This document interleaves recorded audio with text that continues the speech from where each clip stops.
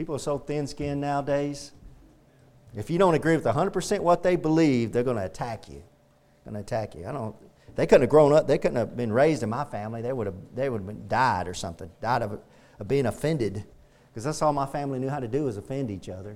I mean, we did that as a sport. That was a sport. Somebody was trying to do some conniving on me on the telephone, and I hung up the phone with my wife, and my wife walked in the room. I said, you know what? They're trying to be conniving. I said, they don't understand. I come from a long line of connivers. And I started thinking all these ways with this information, I was connive this and connive that. And you know what? The Lord just said, no, you're just going to do what I want you to do. Like, yes, sir. I'm not going to. That's not right. I'm supposed to live for the Lord. I represent Jesus Christ now, not myself. So, Revelation 13:1. The Antichrist and his false prophet. I want to preach this morning on the Antichrist and his false prophet. And I stood upon the sand of the sea and saw a beast rise up out of the sea. Now this is, of course, John, and he's writing down what he sees. And he says, I saw a beast rise up out of the sea, having 7 heads and 10 horns, and upon his horns 10 crowns, and upon his heads the name of blasphemy. And the beast which I saw was like unto a leopard, and his feet were as the feet of a bear, and his mouth as the mouth of a lion. And the dragon gave him his power and his seat and great authority. And I saw one of his heads, as it were, wounded to death, and his deadly wound was healed, and all the world wondered after the beast. Now, last time I preached on the Antichrist, I preached about the Antichrist being assassinated, and him being assassinated and then resurrected and coming back as the devil incarnate. Now, I've preached and taught on all these verses, but we're just kind of going over them.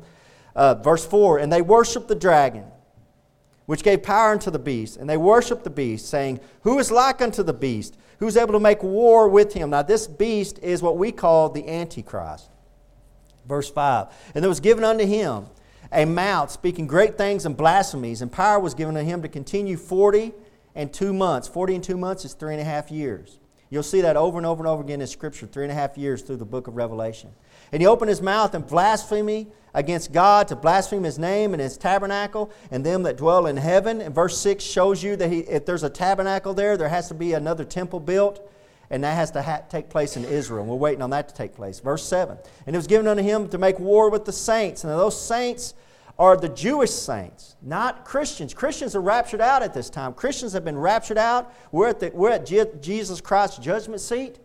At this time, this is what's going on down on the earth with the Antichrist in the tribulation period. And verse 7, it was given unto him to make war with the saints and to overcome them. And power was given him over all kindreds and tongues and nations. He's a world leader.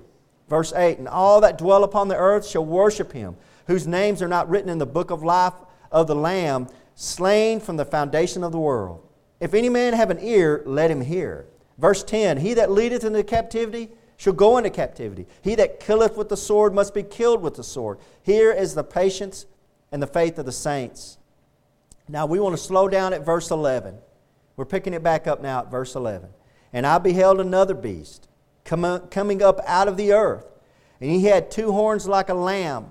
And he spake as a dragon. And he exerciseth all the power of the first beast before him. And causeth the earth and them which dwell therein to worship the first beast, whose deadly wound was healed. And he doeth great wonders, so that he maketh fire come down from heaven on the earth in the sight of men. And deceiveth them that dwell on the earth by the means of those miracles, which he had power to do in the sight of the beast, saying to them that dwell on the earth that they should make an image to the beast, which had the wound by sword and did live. And he had power to give life unto the image of the beast, that the image of the beast should both speak, and cause that as many as would not worship the image of the beast should be killed. And he causeth all, both small and great, rich and poor, free and bond, to receive a mark in their right hand and in their foreheads. And that no man might buy or sell, save he had that mark, or the name of the beast, or the number of his name. Here is wisdom. Let him that hath understanding count the number of the beast, for it is the number of a man, and his number is 666. I want to preach on this morning the Antichrist and his false prophet. I'm going to ask Brother Collins, do you mind praying over this service, please, brother? Thank you. Lord, we just come to you, Father. Thank you for another day, Lord. Yes. Thank you, Lord, for your healing. Thank you for these people who are coming. Yes. Yes, Lord. Father, we just pray for everyone that is in attendance this morning. Father, Yes. Lord, we're just a needy bunch of people, Father, Lord. Yes. Feed them, Lord. Feed them your word. just a little time, Father, that we may glean wisdom from your word. And speak with our pastor, Lord, and we just pray that you hide it behind the cross. Yes, Lord, please, Even Father. what you'd have us for us to hear, Father. And most of all, we thank you for that precious blood of Calvary, Father, that saved us from our sins. Yes. And we just thank you and give you the praise and honor and glory for it all. In Jesus' precious and holy name we ask it. Amen. Amen. Amen. So go back up to verse 11. And I beheld another beast. Now, Revelation 16:13, and you got Revelation 19:20 and Revelation 20:10 are going to tell you that that beast is called, in the other parts of Scripture, he's going to be called the false prophet. The false prophet. Now, I beheld another beast coming up out of the earth. Now, notice in verse 1 when we read it, it said the Antichrist, the first beast, he came up out of the sea. And now this one's coming up out of the earth. What's interesting about that in my studies in Daniel 7, chapter 3, whenever Daniel's being given the vision of the wild beast, when he's been given that, it says that they rise up out of the sea. And then whenever these nations rise up out of the sea, but then when the angel interprets it for Daniel, it says they come up out of the earth. So somehow or another, the sea and earth are connected some way there. Now, if you want to take this literal, and you're never wrong with taking this literal, never. You will almost never go wrong taking the Bible literal. If you can't take it literal, then you start figuring out, okay, what's the symbology going on here? Because you'll be amazed how sometimes you'll think, oh, that's not literal, and then you'll find out, oh, that's literal. Yeah, that's pretty literal, all right. It says he come up out of the earth. So is this false prophet? He could literally be coming from under the ground, from subterranean. What's under the ground right now? Hell. Thank you, brother. Hell's underneath your feet right now. A burning hell. And there's souls down there burning right now. The rich man that Jesus Christ talked about. Lazarus, the one Lazarus sitting in front of his house, he's down there right now burning in hell. Still to this day.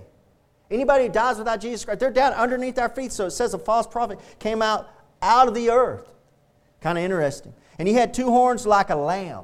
So he looks like a lamb, but he speaks like a dragon. And I think it's always interesting with the world that the world always tries, anytime they look at a religious leader, the world always portrays a religious leader as being feminine. They always have to be soft. They always have to be wearing a suit and a tie. They always have to be real quiet and meek and humble. And guys, I'm here to tell you that if you look at the prophets of the Old Testament, they're none of those things. And there's nobody like John the Baptist. I mean, he was wild, man. He was wild.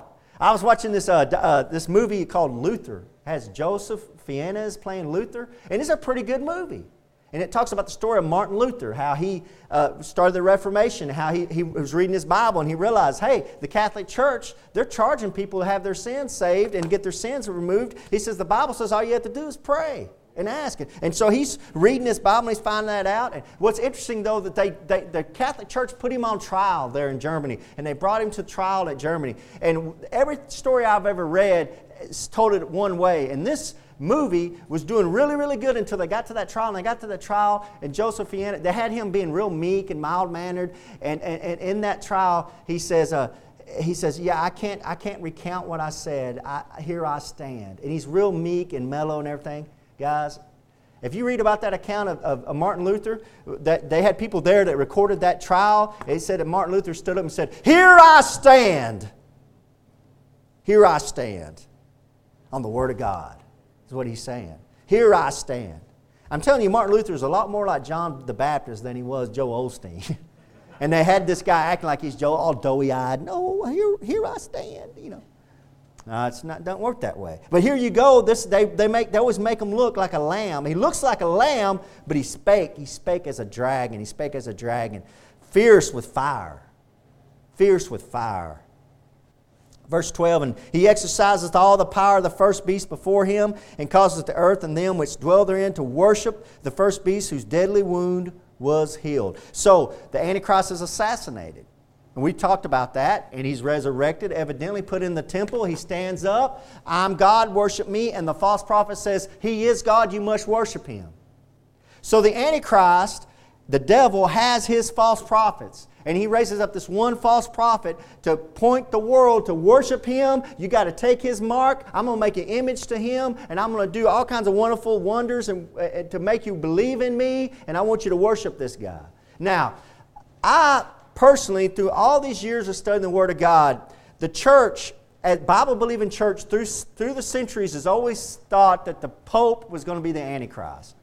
In my study, now this is my personal study, I know there's some other brothers that feel the same way I feel. I don't believe the Antichrist is going to be the Pope. I believe the false prophet is the Pope. I believe the false prophet, this is going to be a Pope here. He's going to be a religious leader already. And he's going to stand up, and he's going to stand up like a lamb. He's going to look like a lamb, like a religious leader, but he's going to be breathing fire, and he's going to be very fierce, and he's going to cause all the power of the first beast before him, and causes the earth, them that dwell therein, to worship the beast, the Antichrist. Look at verse 13. He doeth great wonders, so that he maketh fire come down from heaven on the earth in the sight of men. What is that? Well, if you know your Bible, Elijah had the same contest. Elijah said, hey, back in the Old Testament, Israel had gone away and they were worshiping the wrong God. And they got away from God Almighty. And Elijah said, you need to worship the real God. And their answer to that was, well, who's the real God? So Elijah said, we're going to have a contest between me and Baal, between my God and Baal, and Baal's God, and the prophets of Baal. And what we're going to do is we're going to build an altar, and we're going to let you build an altar. You put a sacrifice on the altar, and whoever's God can bring fire down from heaven. That's the God. They said, Baal's prophet said, hey, that sounds like something we want to do. So what did they do? Baal's prophets got up there and they started dancing. They started chanting and they started trying to get their prophet to their God to show up. No sign of their God. So it said after hours of that, they got out knives. They started cutting themselves and they started bleeding everywhere. They're crying out to their God. They're crying out to their God. There's no sign of their God. What did Elijah do? The Bible says that he started mocking them. That's your prophets. That's God's prophet. He said, hey, maybe your God's went on a long trip or something, fellas. He's just not around. Hey, maybe your God's asleep. Maybe you need to cry a little bit louder. And they got up on that altar and nothing happened. Elijah said, boys, it's my turn. Come on over here. Dig a trench around here. Big old trench. Give me some barrels of water. And they poured water all in it. Well, why did they do that? Because if you knew anything about the old pagan ways, they would dig tunnels underneath altars. And they dig these tunnels, subterranean tunnels on the altars, come up here, and then they have their false prophet there, and he'd say, I call on you, my God. And those guys underneath that little tunnel would light stuff up, and boo, that thing would light up like a firecracker. And they're like, oh, it's a God, it's a God. And it's just a trick. So he dug that trench so nobody could think that that's what's about to happen. He dug that trench, he poured that water on there. He said, pour some water on top of that sacrifice. They poured water on that sacrifice. He goes, no, just give me a little bit more water.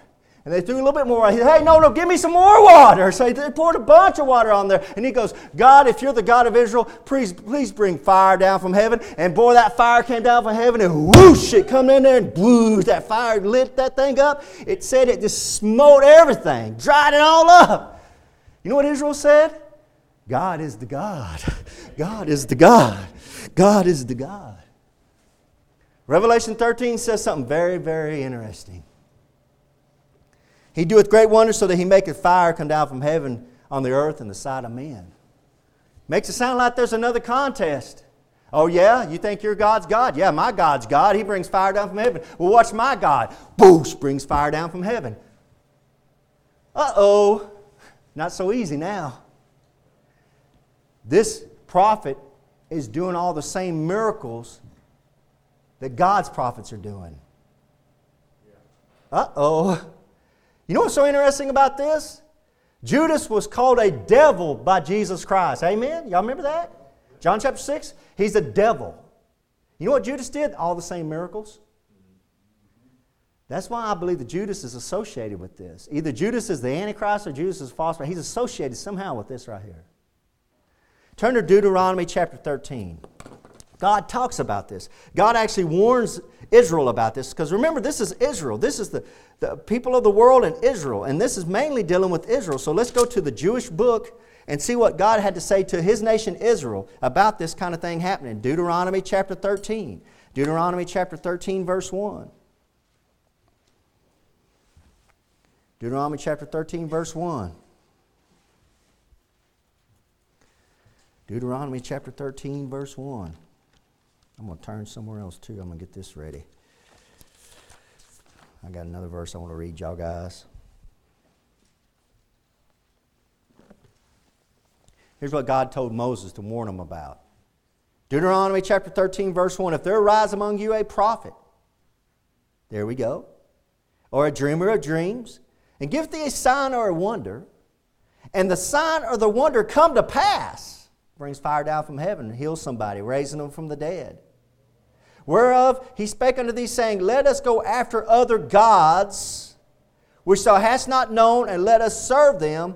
Thou shalt not hearken unto the words of that prophet, he's a false prophet, or that dreamer of dreams, for the Lord your God proveth you, to know whether ye love the Lord your God with all your heart and with all your soul. Oh. God says, hey, there's going to come a time when there's going to be a prophet show up. He's going to be able to do signs. He's going to be doing wonders. He's going to do some amazing things. And he's going to say, okay, guys, now we need to start worshiping Him. And we need to make an image to Him, the Antichrist. And God says, thou shalt not hearken unto the words of the prophet or that dreamer of dreams. For the Lord your God proveth you. Do you know the Lord can send things into your life to prove you? It's to test you. Because some of us in here have big mouths. And I'm talking to me. I'm not looking at you. I'm looking at the back of that clock when I said that. Some of us have big mouths. I'll use me as an example because there's nobody in this church with a bigger mouth than me that says things that God says, oh yeah, big boy? I love you, Lord, with all my heart and all my soul. I love you. I would never betray you. Who's that sound like? Sound like Peter, doesn't it? Any man in here done that? I don't care what they do. They're never going to take this Bible from my hands. You know, I even drive around. Sometimes I put it on my truck. It says, you can have my King James Bible when you pry it from my cold, dead fingers. And I believe that. But God said, oh, yeah, you believe that? Well, I might send somebody by your way to test you. Oh, you say you're a good Christian? You know what's the biggest, dumbest, idiotic thing I've ever done? Oh, Lord, I got rid of that sin. Praise God, I don't have to worry about that anymore. Thank you, Lord, for delivering me from that sin. I go to work that day and bam, I do that sin. And the devil says, oh yeah, he's done with it. I'll show him that he's done away with it. And then boom, I fail the test. And you know what? To get down on your knees and talk to the Lord after you've done something stupid like that, that's very humbling. That humbles you down. There's one thing I've learned about the Christian life. It's very humbling. Very, very humbling. Because as soon as you think, oh, I got all this stuff figured out. No, you don't. And the Lord says, I'm going to send them to see if you really love your God, the Lord your God, with all your heart, with all your soul. 2 Timothy chapter 3. Y'all don't have to turn there. I'm going to read these to you. I'm going to read these to you because I know I always got you turned to a bunch of scripture. But I'm going to read these to you. 2 Timothy chapter 3, verse 15. 2 Timothy chapter 3, verse 13. I lied to you.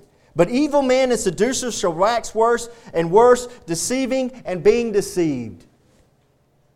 He said in the end times that evil men and seducers will wax worse and worse, deceiving and being deceived. Are you sure you're not being deceived this morning? I'm talking to everyone. Are you sure? Are you positive that the world's not deceiving you? Some false prophet's not deceiving you? Are you sure of that? You know, the Bible says in 1 Corinthians chapter 11, or 2 Corinthians chapter 11, that the devil has his own prophets and he has his own ministers. And he says there's no marvel because the angel, he says, for such are false apostles, deceitful workers, transforming themselves into the apostles of Christ. And no marvel, for Satan himself is transformed into an angel of light. Are you sure that angel that's been talking to you is really from the Lord? Hey, my Mormon friends, are you sure that angel that Joseph Smith said he's seen, are you sure he was from the Lord and not from the devil? Hey, my Muslim friends, are you sure that angel that called itself Gabriel, that gave Muhammad all those revelations, are you sure he was sent from God? Are you sure? Are you not? How are you not so sure he wasn't sent from Satan? And you might ask yourself, well, how are you so sure? Well, I'll show you. I'm going to show you. I'll show you in a couple of minutes why I'm so sure. Turn to 2 Thessalonians. Turn to 2 Thessalonians, brothers and sisters. Turn to 2 Thessalonians. We're going to go back to where we first started in this study of the Antichrist. 2 Thessalonians chapter 2.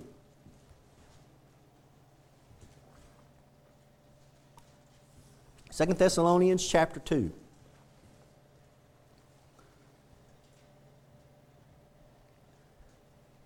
know, the Lord will deceive you on purpose.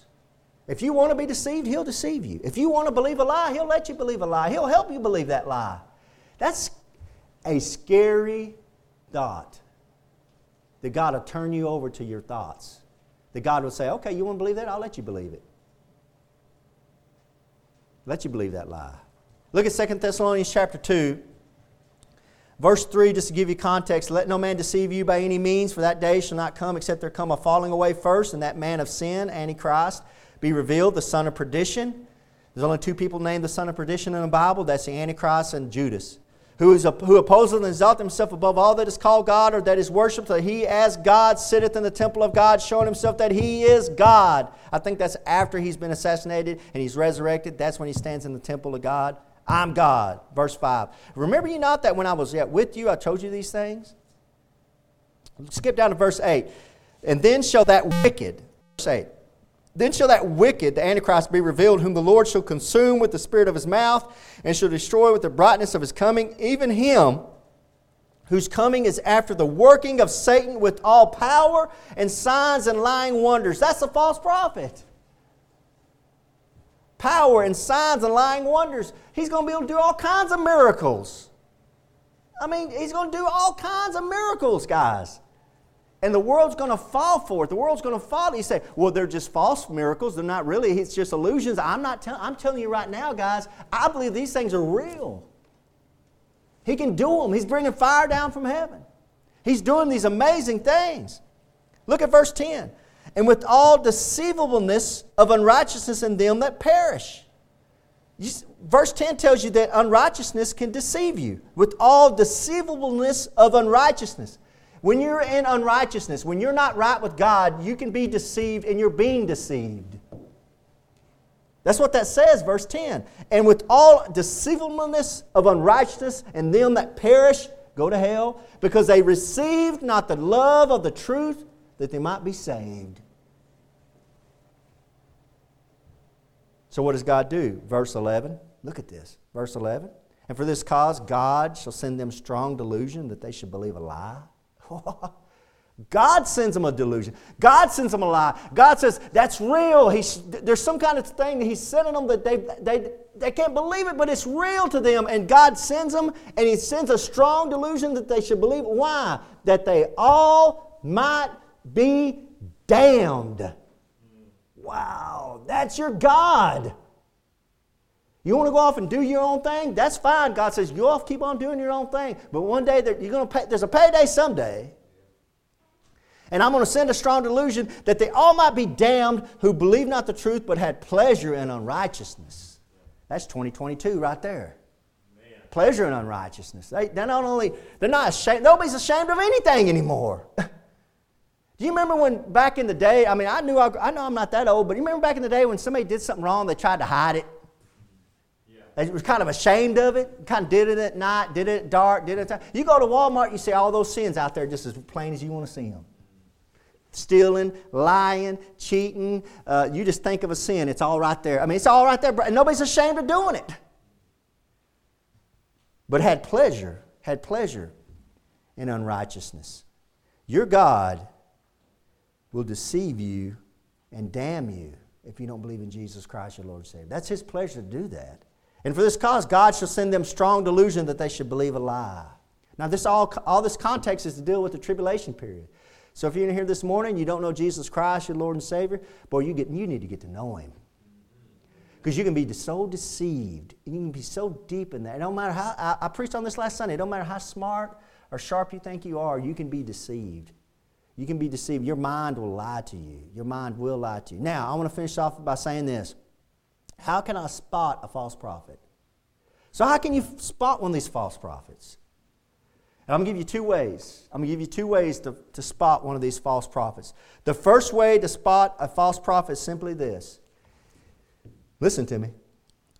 It works every time, 100%. Listen. This is the first and major way you'll spot a false prophet. Anyone, I don't care if it's your mama, your daddy, your granny, your grandpa, your greasy granny, I don't care who it is. Anyone, any church, I don't care what church it is, I don't care if it has Baptists on the front of the church, I don't care. Any person, any church, any organization that demotes Jesus Christ in any way is a false prophet. Anybody. Anybody that takes Jesus Christ when He's high and exalted and tries to bring Him down a couple of notches, that's the Antichrist. That's a false prophet. That's not the Lord God. You know what the Lord God says about Jesus Christ? He's King of kings. He's Lord of lords. He's a ruler of this whole world. He's going to rule this whole universe. He's the one. He's the only one. He is. The whole reason this book was written was because of Jesus Christ. The Bible goes on to say that Jesus Christ created everybody in this room. Jesus Christ created the wood that these benches are made of. Jesus Christ created everything you see. Jesus Christ created all things, and by all things were created for Him and by Him. So when you take Jesus Christ, I'm looking at you Jehovah's Witnesses, I'm looking at you Mormons. When you take Jesus Christ and you start knocking Him down a few levels, I'm looking at you Muslims. When you take Jesus Christ and you say, well, He was only a good prophet. When you take Jesus Christ and you take Him from being high and exalted and you start bringing Him down, that tells you that's a false prophet. Don't listen to Him. Amen. Don't listen to Him. The second way you can tell if somebody's a false prophet is anyone. In any church, any denomination, it doesn't matter if it's your greasy granny, I'll say it again. I don't care who it is. If it's a church, if it's an organization, if it's your boss, your coworker, if it's your most loved person, if it's your wife, if it's your husband, if they in any way demote the Word of God, that's a false prophet. I'm looking at you JWs, I'm looking at you Mormons. If anybody you know, church organization, a person, takes the Word of God, the Bible, and demotes it. I'm looking at you Catholics. And they take the Word of God and they say, well, we're going to put this above the Word of God. Or the Word of God. If they do that, that's a false prophet. Brother Keegan, how can you be so sure of this? Because here's the two things that are called truth in your Bible. Because that's what you want, right? You want the truth. You're like, what's true? This miracle's right in front of me. He's doing these amazing miracles. What's true? What's untrue? What's the truth? I don't know what the truth is. The Bible says, John 14, Jesus Christ is truth. Secondly, sanctify them with thy word. Thy word is truth. You want to know what the truth is? Jesus Christ and the Bible. So you see it, and you'll see it. You will see it if you study it. You look into this stuff, you'll see it. They'll take Jesus Christ and they'll demote Him just a little bit. Or they'll take the Word of God and they'll demote it just a little bit. And they don't realize what they're doing, but they are being a false prophet. That's how you tell. Let's close out in Revelation 16. It's pretty easy, isn't it? Just read your Bible. Read your Bible and you'll know the truth. But the truth is, these guys are everywhere. These false prophets are everywhere, guys. False prophets are everywhere. And I challenge you, and me and Brother Collins have talked about this multiple times. I challenge you to turn on Christian TV, TBN, I don't care what it is. Turn on YouTube channel. You love to watch your favorite church guy. I don't care what it is. And I want you to think, how many times has he mentioned the name Jesus? Or said Jesus Christ, or the Lord Jesus Christ? And I think you might be amazed how many times Jesus is not mentioned. What is that? That's called demoting Jesus Christ. Or you'd be amazed how many times you go to listen to these preachers, teachers, and they'll read one verse, they close up the Bible, and they go on and they tell good stories, and they're funny, amen. They're comedians for Christ. They're funny as all get out. They tell real funny stories, but they demote the Word of God. They take the Word of God, they take away the Word of God, and they say, okay, now listen to me. I'm going to take that. That's a false prophet. Now let's look at Revelation 16:13 in closing. And I want to show you something. Show you something that's kind of crazy. All right, so here's a prophecy of the Antichrist and the false prophet and the devil. Verse 13, and I saw 3 unclean spirits like frogs come out of the mouth of the dragon, out of the mouth of the beast, and out of the mouth of the false prophet. There he is.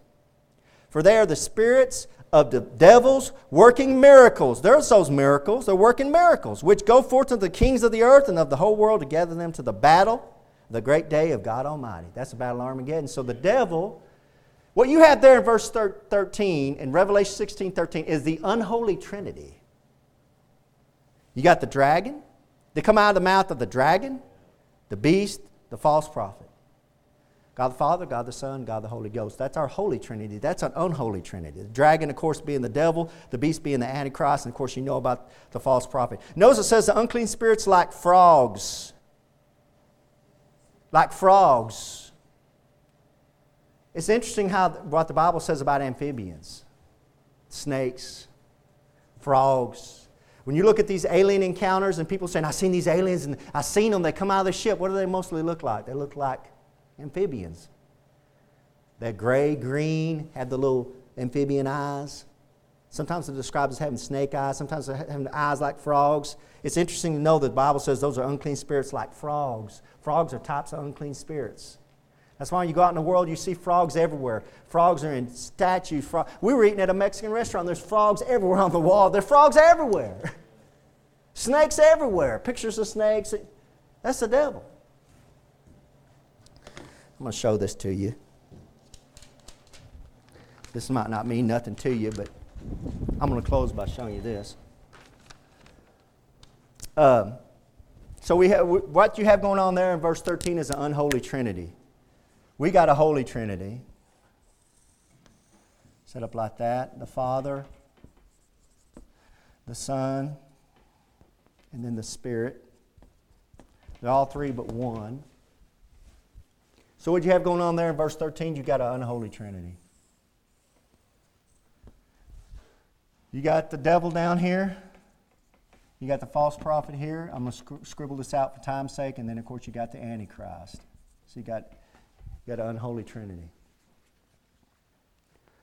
God doesn't work in symbols, brothers and sisters. God does not. Let me say it again. God does not. If you get anything out of this service, get this. God does not work in symbols. God works in words. That's why you got a book in your lap. He don't work in symbols. He don't work in symbols. I'm not trying to hurt your feelings, but I know when somebody's right with the Lord when I go to their house and they have a bunch of scripture on the walls. I've been over to some heathens' houses and they got a wall full of crosses. Do you like my wall cross? Look at all those crosses on that wall. And I'm thinking, yeah, I can tell you're not right with God. That's what I think. Why? Because God don't work in symbols. God works in words. I'm not trying to hurt your feelings. I'm trying to show you the truth. Amen? Amen. Okay, that's what we've got going on. Okay, so he doesn't work in symbols, so I'm showing you a symbol here right now. And you're like, well, you're being a hypocrite. Amen. I am being a hypocrite. But I'm about to show you something. There's a reason why I wrote this up here like this. You got the Holy Spirit. That's the Trinity. Father, Son, Holy Spirit. You got the unholy Spirit. Unholy Trinity. Antichrist, false prophet, and the devil. What's interesting, brothers and sisters, this is always how the Bible, how Christians have used over the world, have used to try to describe God's Trinity.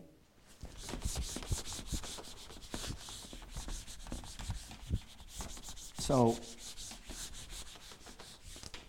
we got the Trinity.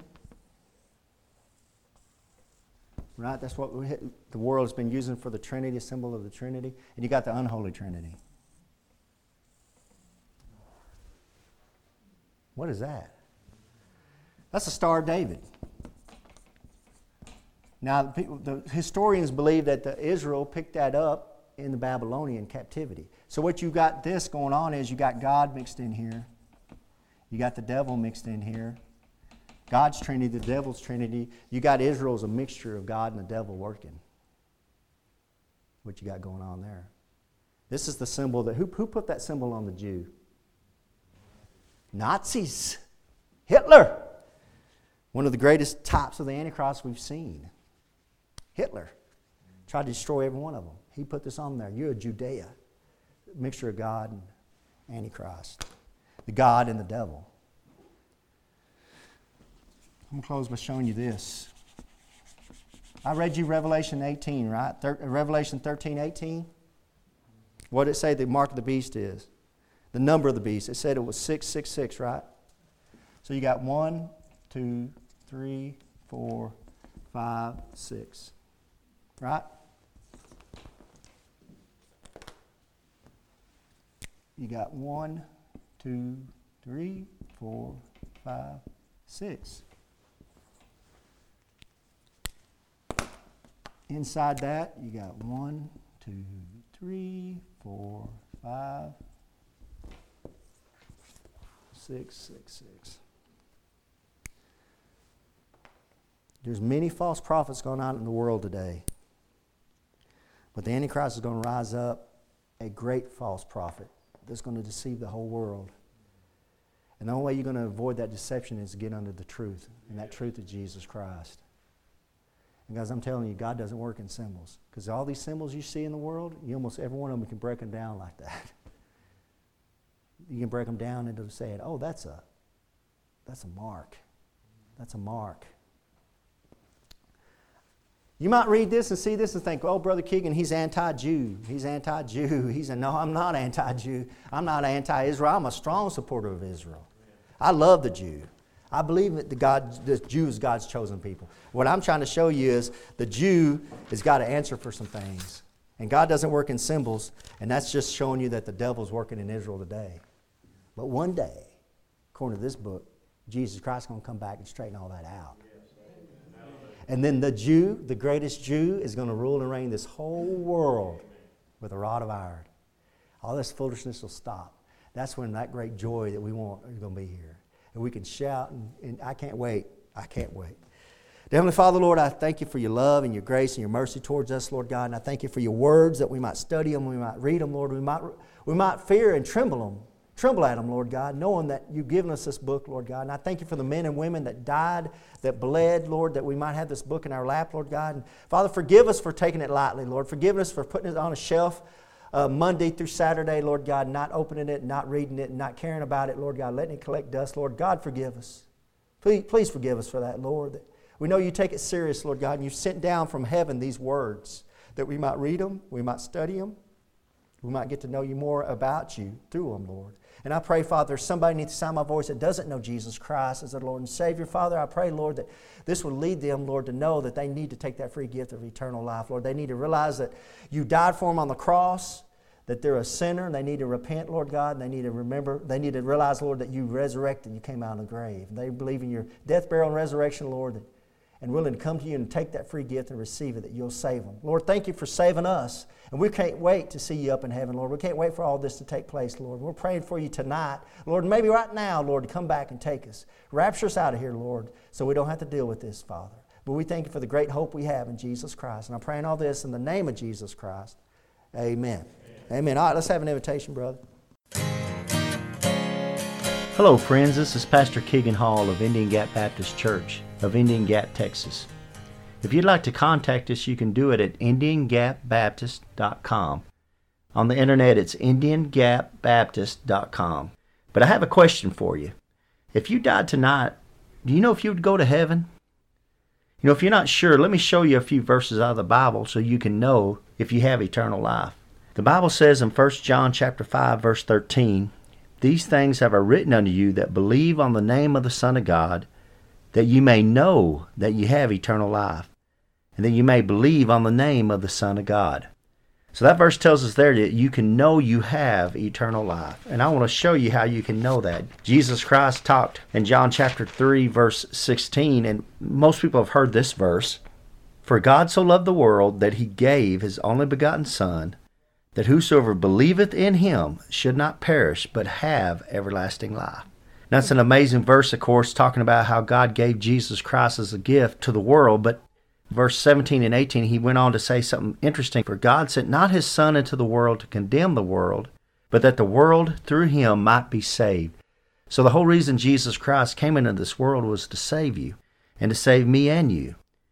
But in verse 18, he says something that's amazing. He says that he that believeth on him is not condemned. He's stressing a faith. It's putting your faith into Jesus Christ. But he says there in verse 18, "But he that believeth not is condemned already, because he hath not believed in the name of the only begotten Son of God. So he says you're condemned already if you haven't believed in Jesus Christ. It's not like you're going to go to heaven and you're going to stand before God and you're going to have God put your good deeds on the scale and your bad deeds on the other side of the scale, and he's going to weigh it. And if you've been a good enough person down on this earth, that he'll let you into heaven. It doesn't work that way. Jesus Christ is real explicit here to say that you're condemned already. You need a Savior right now. The same chapter down in verse 36, it says, he that believeth on the Son hath everlasting life. It goes back to a believe, putting your faith in Jesus Christ as your Lord and Savior. But the verse continues, and he that believeth not the Son shall not see life, but the wrath of God abideth on him. See, it's going on right now. You need a Savior right now. You need to be saved from a devil's hell. Paul sums it up real good here in Romans chapter 10, verse 9, that if thou shalt confess with thy mouth the Lord Jesus, and shalt believe in thine heart that God hath raised him from the dead, thou shalt be saved. It's putting your faith in Jesus Christ from the heart. For with the heart man believeth unto righteousness, and then with the mouth confession is made unto salvation. It's very important to confess Jesus Christ, because the mouth shows where the heart's at. And in verse 13 he sums it up, for whosoever shall call upon the name of the Lord shall be saved. So friends, as simple as just bowing your head and saying a prayer, something like this. Lord, I know I'm a sinner. I know you died on the cross for my sins. I believe you came up from the grave and are alive right now listening to me. I invite you into my heart to save me. Please save me, Lord Jesus. Amen. If you prayed something similar to that, we'd love to hear from you. You can contact us at IndianGapBaptist.com. And God bless you, and until next time. Casting all your care upon him.